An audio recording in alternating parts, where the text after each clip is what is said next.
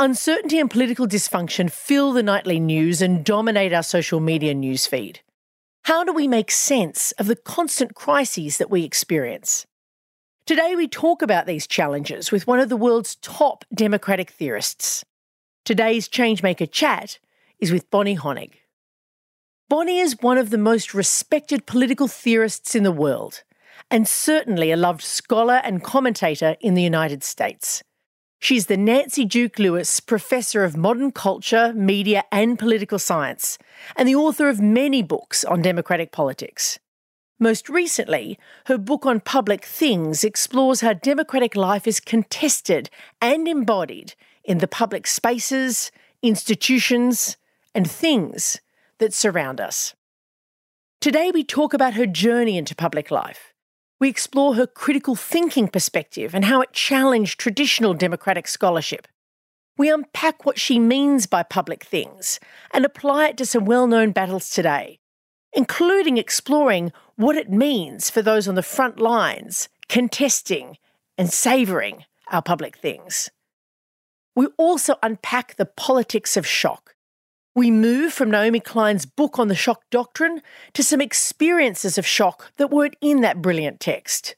For instance, the idea of shell shock from World War I. Honig has a beautiful way of taking films like Gaslight, books like Jane Eyre, or specific historical examples and drawing out wide-ranging lessons for politics today. I welcome you to come in and step back and have her reflective capacity take you on a journey. You might be restricted to your home right now, but Bonnie is the kind of person who can help you escape in your mind, to see meaning in the everyday, to provide ways in which we can find ways through the unprecedented crises of pandemic, financial collapse, climate catastrophe, and the political uncertainty that we find ourselves in today. So, let's go.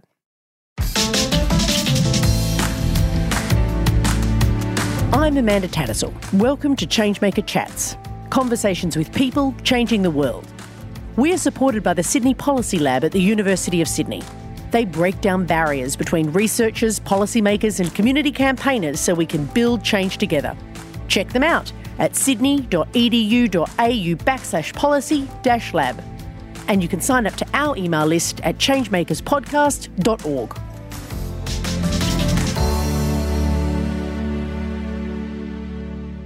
So welcome, Bonnie, to Changemakers. Thank you. It is truly an honour to have you on this program. It's my pleasure. And it's going to be an interesting journey for our listeners as well, because Bonnie is sort of one of the world's leading thinkers on democracy, and we're going to get into all that.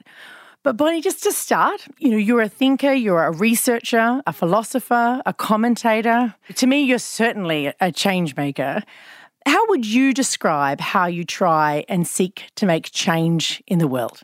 Well, I guess there are probably two registers in which to answer, and one has to do with my teaching and the other with writing. So in my teaching, I want to say my method is probably a bit Socratic in the sense that I start every semester trying to figure out where the students are and then move them.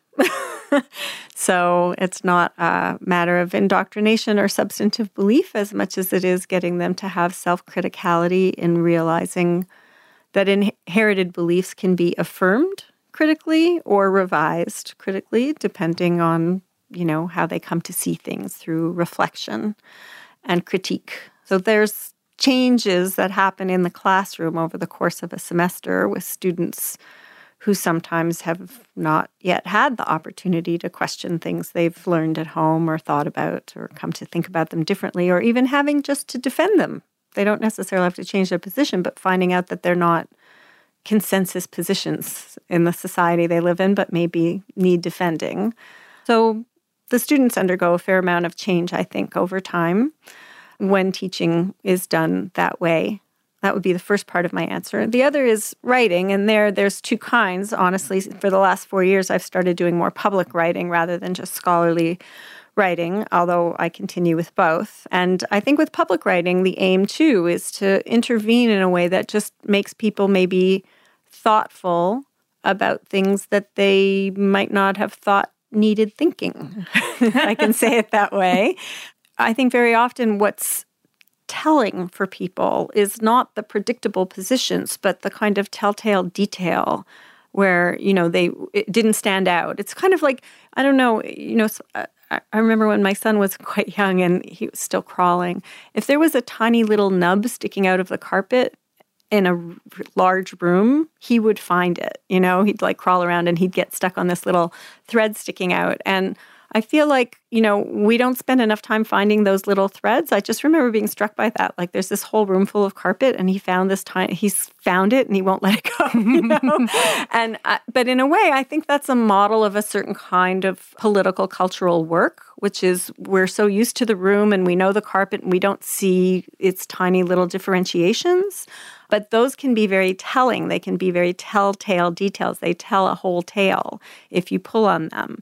It's like an insurgent idea in a way, something that not everyone might necessarily see, but something that changes the dynamics of everything. Bonnie, I'm hoping you could share with us a little bit about where your political awakening came from, where your interest in some of these questions came from, all the way back in terms of how you became interested in things like democracy and conflict and so forth early on. I think that I have several responses to that question, but I know what the first one is because I was asked recently to give an account of my first political memory, and that made me stop and think about what it was. And I have to say that what it was were the years 1970 to 71, during which there was a crisis in Quebec of conflict between French resistance to English domination of the province. And the French majority was dominated by the English minority within the province, however, being part of Canada, in which the English have a majority more broadly.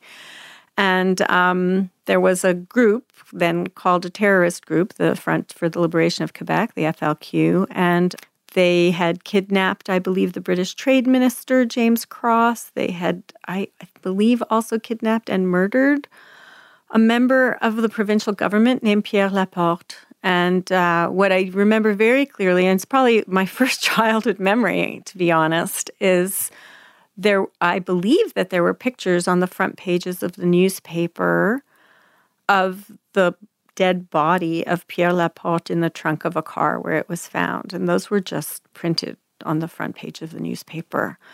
I assume it was affectively disturbing to me. I don't remember that, but I remember those pictures. And I remember those events. And the thing that I really remember from that period is my parents had me in a private Hebrew day school in a predominantly French neighborhood of Montreal, which is where I was born and grew up. And I do remember very large, they looked very large to me, soldiers on the corners of all the streets near our school, anticipating the possibility of violence there as well, with their machine guns and big chains of bullets across their chests and all that stuff. And, I was 10. So I'd never seen anything like that. I've never seen men that big, much less guns that big, much less bullets that big. So all of that left a very strong impression on me. I came out of that, I don't really have a continuous memory, but I do know that by 1976, there was a referendum for the separation of Quebec. So just 5 years later, that separatist position had been somewhat mainstreamed. And I was very supportive of separation at the time, although the ballot lost, although the Parti Québécois won, I believe, provincial power for a period of time. But I did think at that time that, obviously there was this majority population that was being governed as if it was a minority population, the French not being allowed to be, as they said, maîtres chez nous, masters of themselves in their own place. So I became increasingly educated about those issues and found myself very drawn to that cause of supporting the right of people to be self-governing while granting rights that are appropriate to the actual minorities in the province who were English. So I think that shaped a lot of my thinking in ways that at the time I might not have been very consciously aware of. As I say, I was a child. And certainly no one in my household or community would have been anything like sympathetic to the separatist cause. So I don't know other than the fact that I'm a minority and that we were Jewish. My parents were European and I'm female and from a traditional background. So I had like triple minority experience. On top of that, we were being raised English in Quebec. So I was minoritized a lot of ways, and my sympathies were with those who were minoritized, which in this case were the majority French population. That's where my sympathies were for them as well. That's interesting. So, when you then look at how you then went to university and then did a PhD soon after in the United States, when you start to think about how you began developing your early approaches to questions like democracy and conflict, how do you see that those ideas came with you as you started writing? Well, that I've never really thought about before. That's a great question. I think I had to fight pretty hard to make room for myself to think my own thoughts. I think I was very suspicious by nature and by experience of consensuses. Consensi? I don't know. Yeah, we don't necessarily like it that much. The appearance of consensus, yeah. And so I know, I will say I was first-generation college student. I didn't really know what I was doing when I went to university, and I certainly didn't know what I was doing when I went for a PhD. And so that sense of being sort of not really part of the empowered majority in every setting I was in stayed with me. And I certainly had honestly, I think I had a very vexed time of it. My family of origin really had no understanding of what I was doing, getting an advanced degree, and was sure, as they told me repeatedly, that I was ruining my life. So that was difficult because I had to leave in more ways than one in order to be able to do the work. And at the same time, that sense of trying to find power out of powerlessness, at the personal level probably stayed with me and drove some of the passions in the work at the same time. So I think the personal and the political probably converged to some extent there. And then, as it happens, I moved to the U.S. in 1982 to do graduate work, and that was just the second or third year of the Reagan presidency. And it was quite shocking to me, coming from Canada, and which is a more, or at least was then, a more sturdy social democratic kind of apparatus. At least the things we said were more social democratic. They weren't always fully institutionalized. And then coming to the U.S. and being just thrown into the current of neoliberalization and privatization and government being a problem and never a solution, and sort of encouraging people to find their satisfactions only in the private realm or only in culture and never in political participation. I'd lived abroad, other places, but never for a long period of time in the U.S. like that. So it sort of affirms, you said sort of fake consensus, or the word of consensus is concerning. Because actually, you can pretend that everyone across the world is the same, or different English-speaking, global north countries are the same maybe, but actually it's actually in the difference that they're so interesting. It's almost like you were journeying and exploring that physically as well as intellectually. Yeah, well, I have a very international background. I'm the only member of my family that was actually born in North America. Everybody was born in lots of different countries just because of the war effects of the Second World War. So I was quite comfortable with some kinds of difference. Yeah. Everyone in the family spoke several languages. And so there was a lot of the monolingualism of some countries and the sort of monoculturalism of some communities was alien to me. But at the same time, nonetheless, moving from Canada, I didn't come directly to the U.S. I lived in England for a while first, but then moving to the U.S. was definitely very different. And then there was a theory consensus when I got to the U.S. where everyone was reading A Theory of Justice by John Rawls, and that was the right answer to all of our questions. There's one theory of justice, apparently. Yeah, and that was a very strong consensus. Not so much in the particular political theory program that I was in. I will say at Johns Hopkins, that was a bit of a contested position there, but generally in the U.S., that was the hegemonic position. And I found it a very odd position. It seemed to me, it's a book written by a philosopher whose aspirations are systematic in the role of theory, not criticism, as I was mentioning earlier. And the aim is to solve all these political problems through clear reasoning and incentive structuring. And now that all sounds both routine and still contestable, but then it was neither routine nor contestable. And it seemed to be like, the preferred answer for people who had deep questions in political theory. And that was surprising, the confidence of that project, which is mostly what people really admired about it, because it took over from essayists like Isaiah Berlin and other skeptics like maybe Wittgenstein and others who were doing, political versions of linguistic philosophy. Suddenly there was someone who was willing to do something systematic.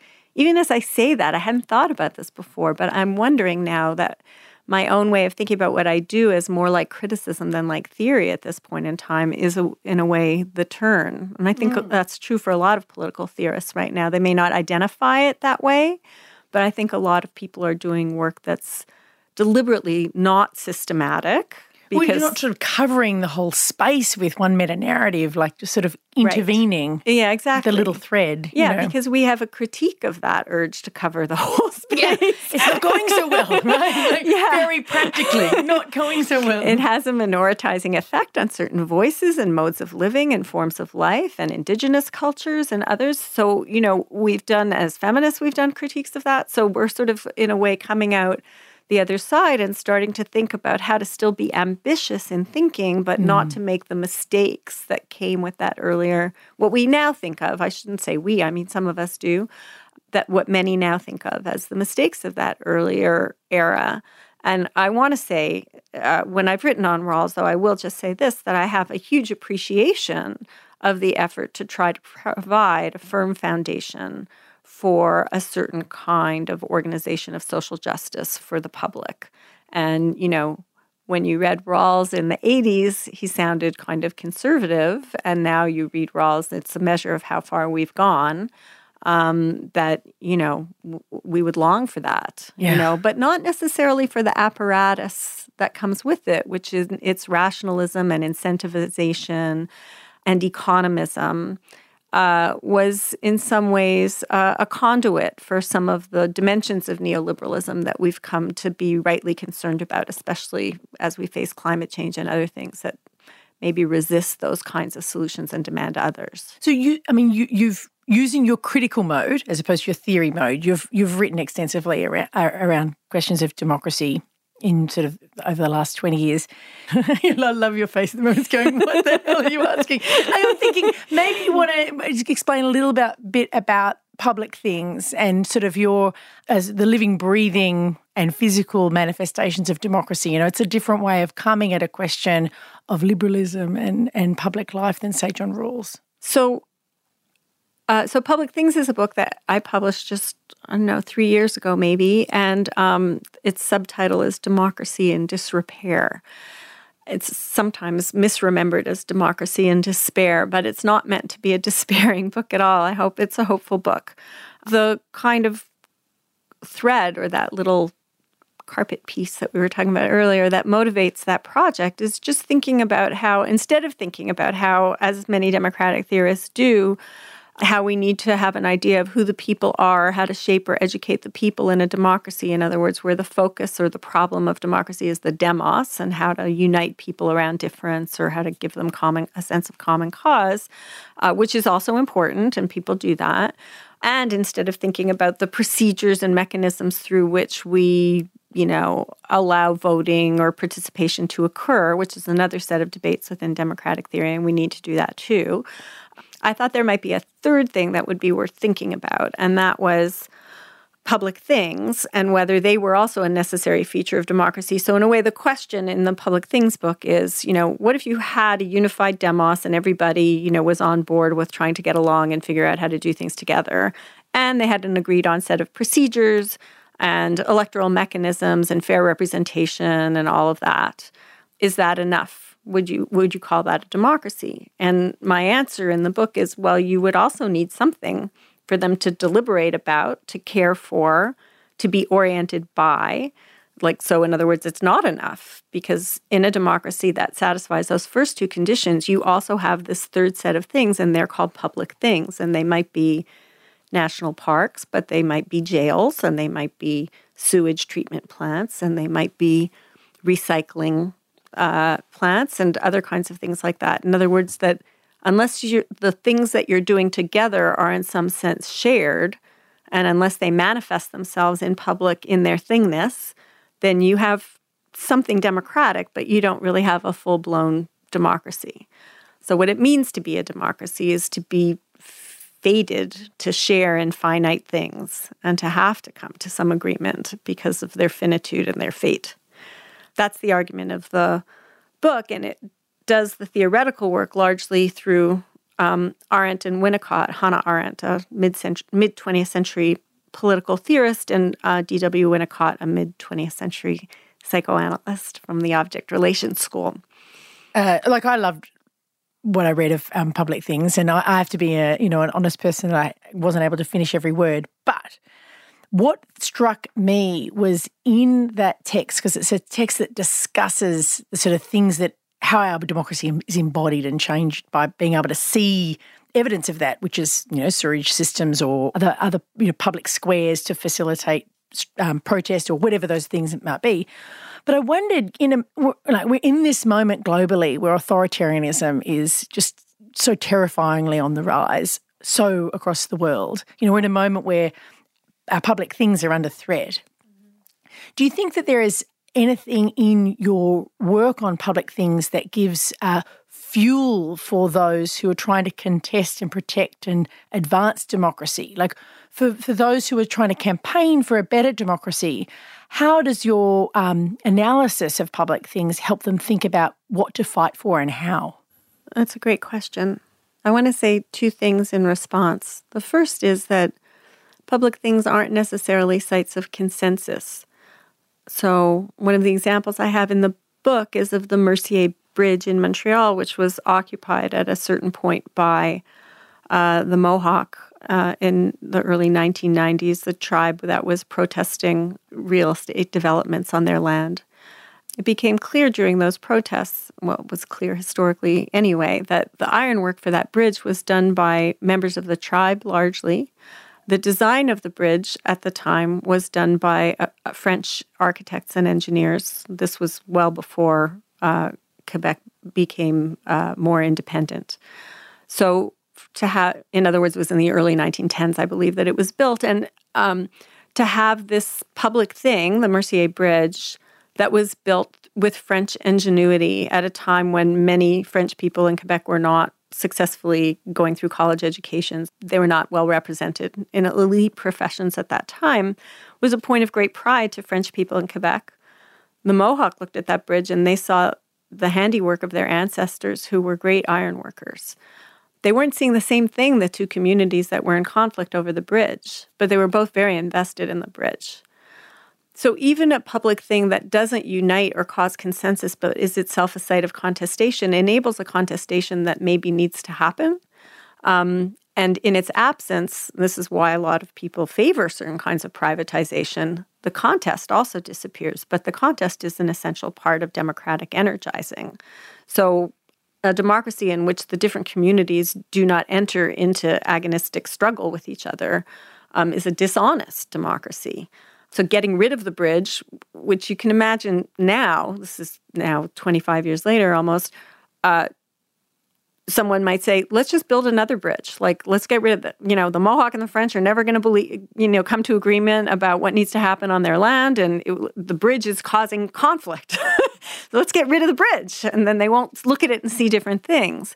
But what's important about the bridge is that they both see positive things in it, but different positive things that speak to each of their independent but also integrated histories of conflict. And every time we get rid of public things, whether we do it because we privatize them or we subject them to private control, what we're actually, or we allow for opt-outs, where we increase charter schools, what we end up doing is we end up weakening the public thing. So when we have charter schools as the solution, we're taking money out of the public system. When we take away things that have a kind of history of struggle around them and replace them with something anodyne and sterile, historically speaking, it might be a beautiful new thing, but it lacks the historicity. We don't necessarily solve a problem, but we displace the space of its attachment. And if we don't have that attachment, people give up. They just give up on the public life of democracy. And when they do that, then we become very available to domination by authoritarian politics. So I think of public things as the infrastructure, as the kind of furniture of democratic life. And it's just like any house. If you take all the furniture out that you've lived with for 20, 30, 40 years, and then you remember where, your child bumped its head there and your mother collapsed there, or, your father ran the table for dinner in this way from this seat or whatever it is, when you take all of that away and put in a bunch of new stuff, the attachment starts to go. The real lifeblood of a democracy is that people have to be attached to it, and they have to, otherwise there's nothing there. And as I say, if there's nothing there, then, someone else can come in and say, let's move that table and get rid of that couch. And you don't care because you're not connected to it. It's not part of your history. Even when the history is a painful history, or maybe even especially so of domination or slavery, then people have skin in that game, and that's what brings them out. It doesn't let them sit back and allow things to happen. They're activated by that history. It's making me think about the fight in the States that happen around the statues. Yes. Here we've got, in Australia, we've got statues around leaders who were responsible for genocide against Indigenous people. In South Africa, there's been similar battles around the Rhodes statue at Cape Town University. How does, I can see some of this vexed stuff. How do you take those examples and apply? Yeah, so, those are all things that have to get worked out on the ground, but my own position is not that every public thing is a great thing, and that some public things, like this would not necessarily be true for something like the Mercier Bridge, which I mentioned earlier, but some public things are clearly there not just because they have a past, but because they hope they have a future, and the future that they hope to have is not a democratic one. So I remember the author of a book. His name was Howard Mansfield. I cannot right this moment remember the title, but he did, maybe it was about monuments, but he did research on all of these monuments in the U.S., some of them quite unknown, not special monuments, where he just went through all these towns in the country and looked around, for when things were erected. Some of the monuments to the Confederate war heroes were erected not during or immediately after the Confederate War, but at later periods of time when the aim was to signal what the local government was doing around issues of race and where people's belonging was meant to be known. And so, if you were in a moment where there was a race uprising or a race riot, and I mean like a white supremacist riot against people of color, then suddenly that year, 1921, 1924, that town has a Confederate statue. And so he went through several of those. It was eye-opening because, of course, we all think, oh, they've been there forever. They all look old. Yeah. How would you tell? Yeah, how would you know? And it turns out, so a lot of them are not about, having even an essentially contested thing like a Mercier Bridge where people have different views of it, but nonetheless are all proud of it. But proud of it for different reasons. That feels like a coalition, different interests but aligned in the thing, right? Yes, it has a potential to be a coalition. It could also be a site of conflict. Sure. But it comes from very positive feelings that both sides have invested in it.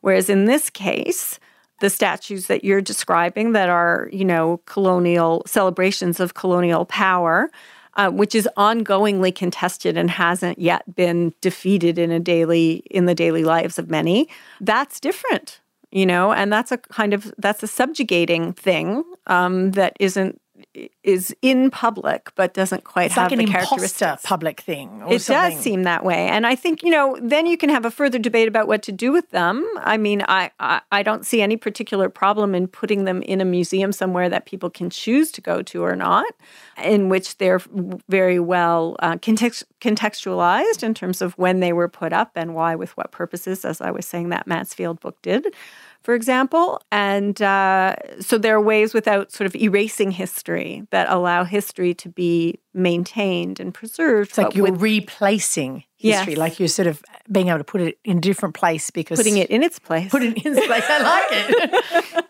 Yeah, so putting it in its place and doing so as an act of democratic respect and mutuality. So people who continue to say, no, it was just about states' rights, it wasn't about, white supremacy, and maybe even some of them really believe that, those pieces can be somewhere where they can go on making those arguments or something like them, hopefully improved by further and better understanding provided by the contextualization. So there are ways to think about it. I'm not saying this is absolutely the right answer, but I'm just saying that's there's a range of possible answers that a community might come to that could recognize the inflammatory nature of those things and the legitimate reasons for that, and could respond both to any genuine feelings of wanting to respect history, along with the desire to be sensitive to the needs of other members of the community. It's a real challenge for those who are wanting, for our audience who are wanting to make change in a world, but they're constantly being confronted by the deep, desperate personal disaster that is the world. What insights or thoughts do you have about how people can find their bearings in times of this kind of crisis? So I've been thinking about this. I'm writing some new work on it right now. The first thing I did when I did start to realize that we were being subjected to the politics of shock, which, as I say that now, it seems like everyone's known that for 3 years, but I'm not sure that we saw it exactly for what it was. It seems very clear now that shock is being used as a kind of instrument of governance, and not just by Trump, but by many of his supporters in the Congress as well. So the first thing I did was I thought, I'll read, Naomi Klein's book, The Shock Doctrine. Surely she has something to say about this, and she has a lot to say. It's a fantastic book. If people haven't read it, I recommend it. But the one thing she doesn't talk about that really surprised me to not find there was the experience of World War I soldiers with shell shock. So her story begins in the 1940s and 50s, I believe, with shock treatment experiments that were performed by doctors at McGill in Montreal in concert with support and resource and other kinds of support and interest from the CIA, I believe, in the U.S., from the intelligence community in the U.S., where they wanted to know. There was a lot of interest at the time in how to deprogram people who had become hypnotized into communism or whatever. This is the period of the Manchurian Candidate, and that's what 1960, 61, that film. So as before that, but that was a reflection, that film was a reflection of earlier concerns about new mechanisms of mind control. And the response to that was to try to develop other modes of mind control. Deprogramming is its own kind of mind control. So that's where she starts things. And I think that's an important place to start, because electroshock therapy, I think, was used largely on women. And so it has a gendered history, which I'm not sure she talks about. What Klein is interested in is really Milton Friedman style economics of privatization and how they become affiliated with the techniques of shock. So she doesn't, the book is published, I think, in 2007. It doesn't start with World War I, which I wish it did. So I'm doing that work now. And it ends before 2007, which is when the book came out. And what we have at either end are the kind of missing bookends of the work, which is a really fantastic book and incredibly creative reading that unites in a very persuasive way the kinds of things that went on in Chile in 1973 under Pinochet, and then in Argentina and Brazil and Korea, all over the world, and finally Iraq, mechanisms of shock and awe are used to sort of rock a population back on its heels, render them vulnerable to being willing to accept anything because they've been so deprived of food or control or normality. And then the second round of shock is brought in. So this is her account. And the second round is to having deprived the senses of all the normal stimulations of normal life, then to overwhelm them. And the example that she gives is the template of torture, in which the prisoner is at first hooded and deprived of all sensory stimulation of normal life and left like that, sometimes for weeks at a time. And then the hood is removed and the lights are kept on in the cell constantly for weeks at a time, and loud music is piped in for weeks at a time. So there's this kind of deprivation of stimulation, and the senses are feeling the deprivation, like we long for stimulation as creatures.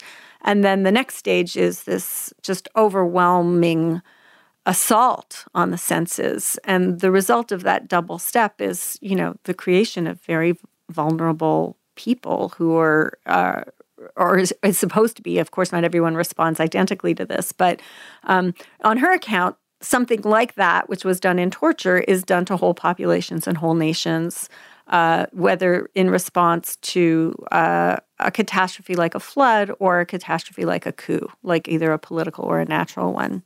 What she doesn't cover, which I wish she had covered, but I'm happy to cover it too, is World War I experiences with shock, which is where the first cases of shell shock came to be known, what we would now call PTSD. Shell shock was the same kind of big umbrella term for lots of different kinds of ways in which soldiers were affected by being in war.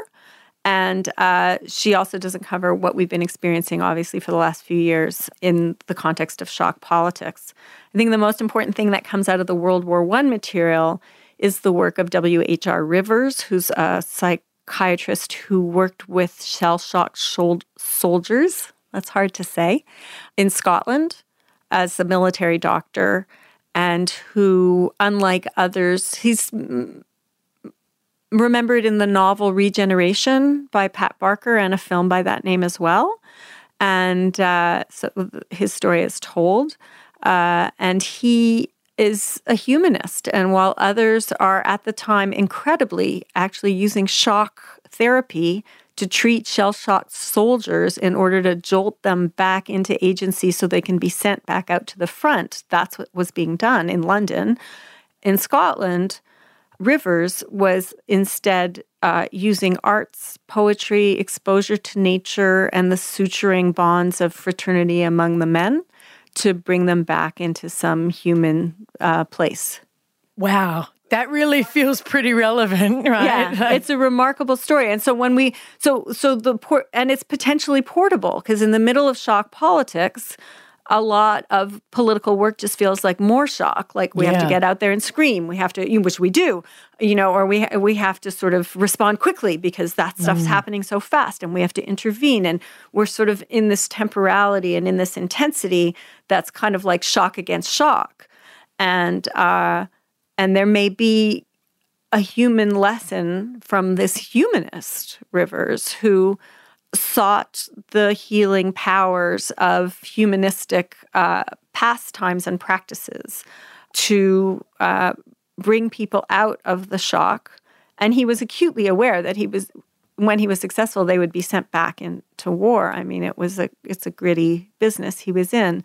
But the comparison to the others who were themselves using electroshock therapy in order to cure muteness, which was effective because, as you can imagine, people who have been shell-shocked into muteness when treated with electroshock therapy could find a voice again in order to stop that from happening to them again, right? God. So it's an amazing story, that the sort of foresight and presence of mind and just sheer character that positioned him to make that kind of intervention and to open up that kind of path. And frankly, the decentralization the decentralized nature of the bureaucracy of the military that would allow for such a diverse array of approaches to coexist without anyone having a command and control idea of how to make everybody do the right thing and fill out the same forms.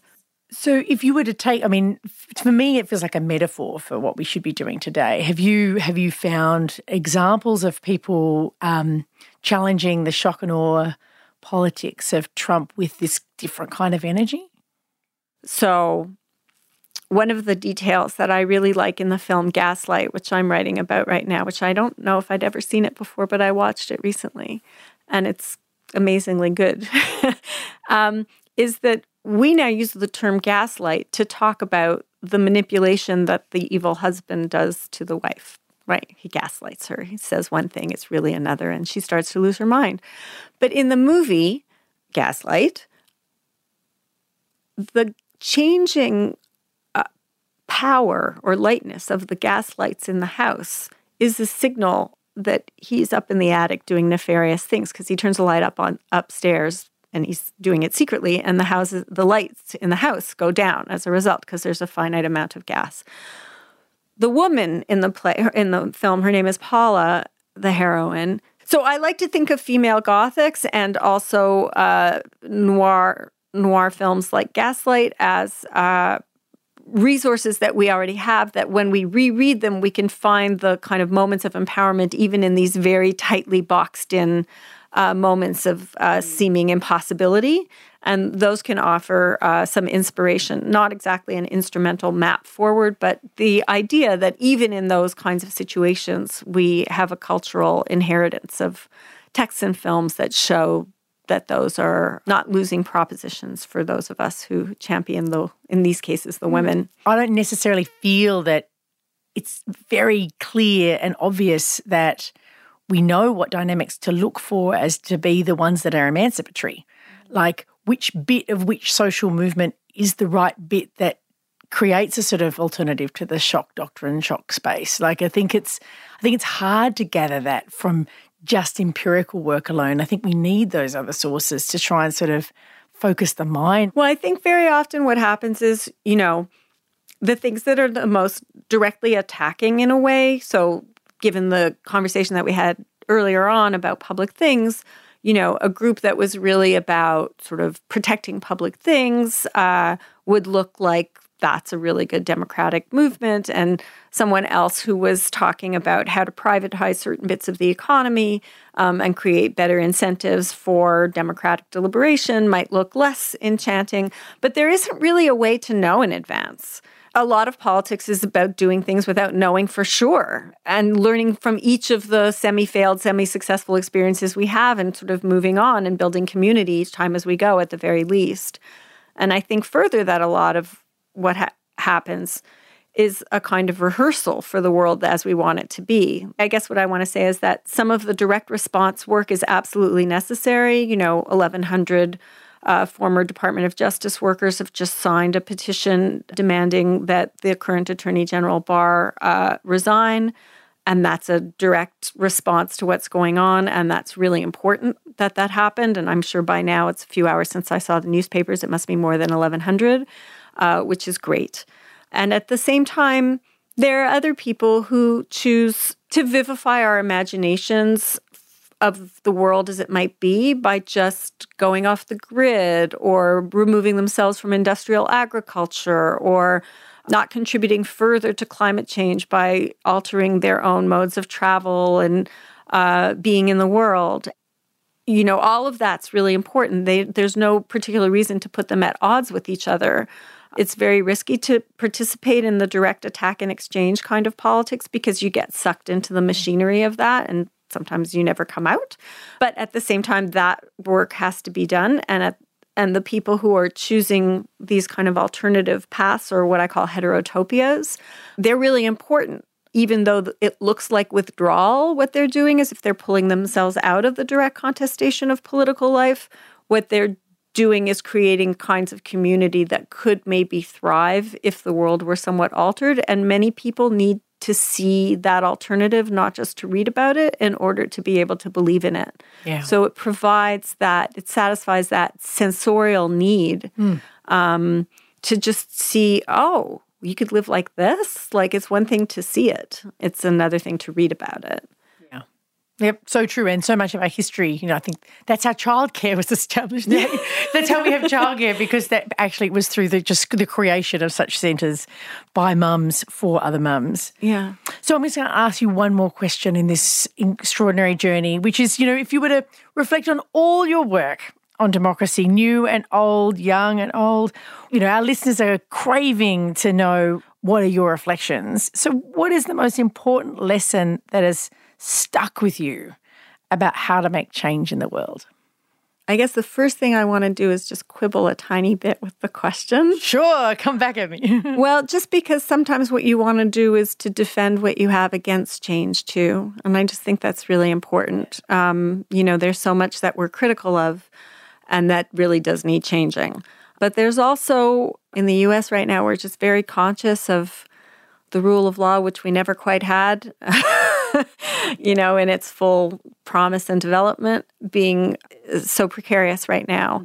Mm-hmm. So I guess the first thing I just want to say is, there are some things that we have to be activated to defend, as well as change that we definitely have to be activated to seek. I'm not sure in the end. I've written about a lot of different things and a lot of different registers and genres.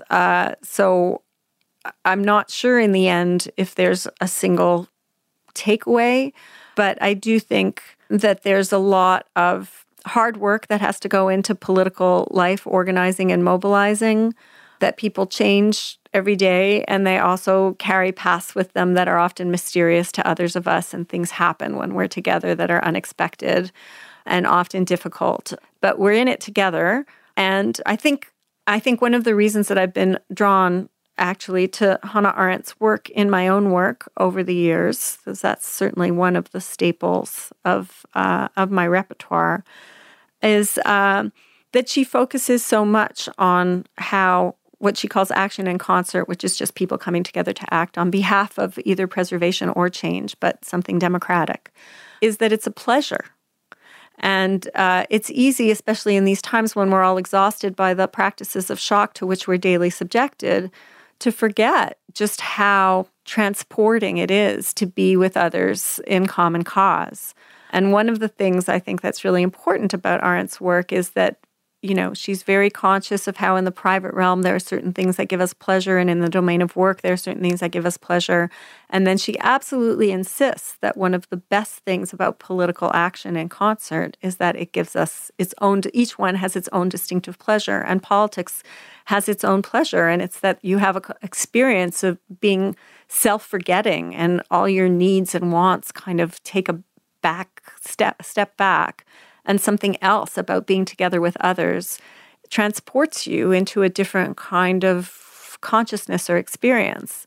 And I think anyone who's ever been, even if you've only ever been to one march, everyone knows that experience of just kind of looking around you and realizing that all of these strangers and you are there together because you all think similarly about a certain topic or a certain issue in the moment. And it's a very unique feeling, and it's a very pleasurable feeling.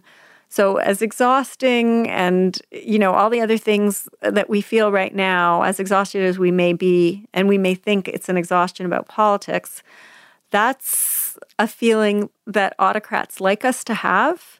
The democratic feeling of pleasure in being together with others in common cause is uplifting, not exhausting. And those of us who've, as I say, even been to a single march probably have very fond memories of it and should reactivate it as often as possible. Wonderful. Thank you so much, Bonnie, for your time. Thank you. It's been a pleasure.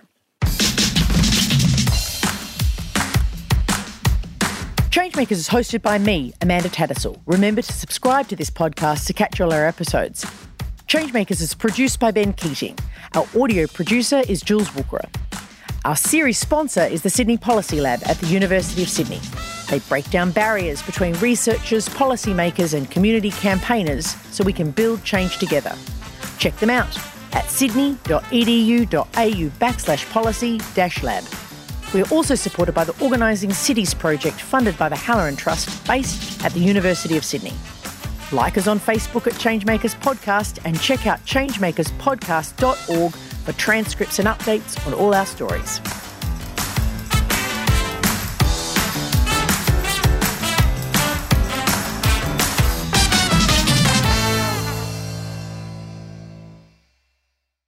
Hi, I'm Mark Pesce, and I'm exploring the future of tech with my podcast, The Next Billion Seconds. Listen for free at podcastoneaustralia.com.au, search The Next Billion Seconds podcast, or download the new Podcast One Australia app. Podcast One.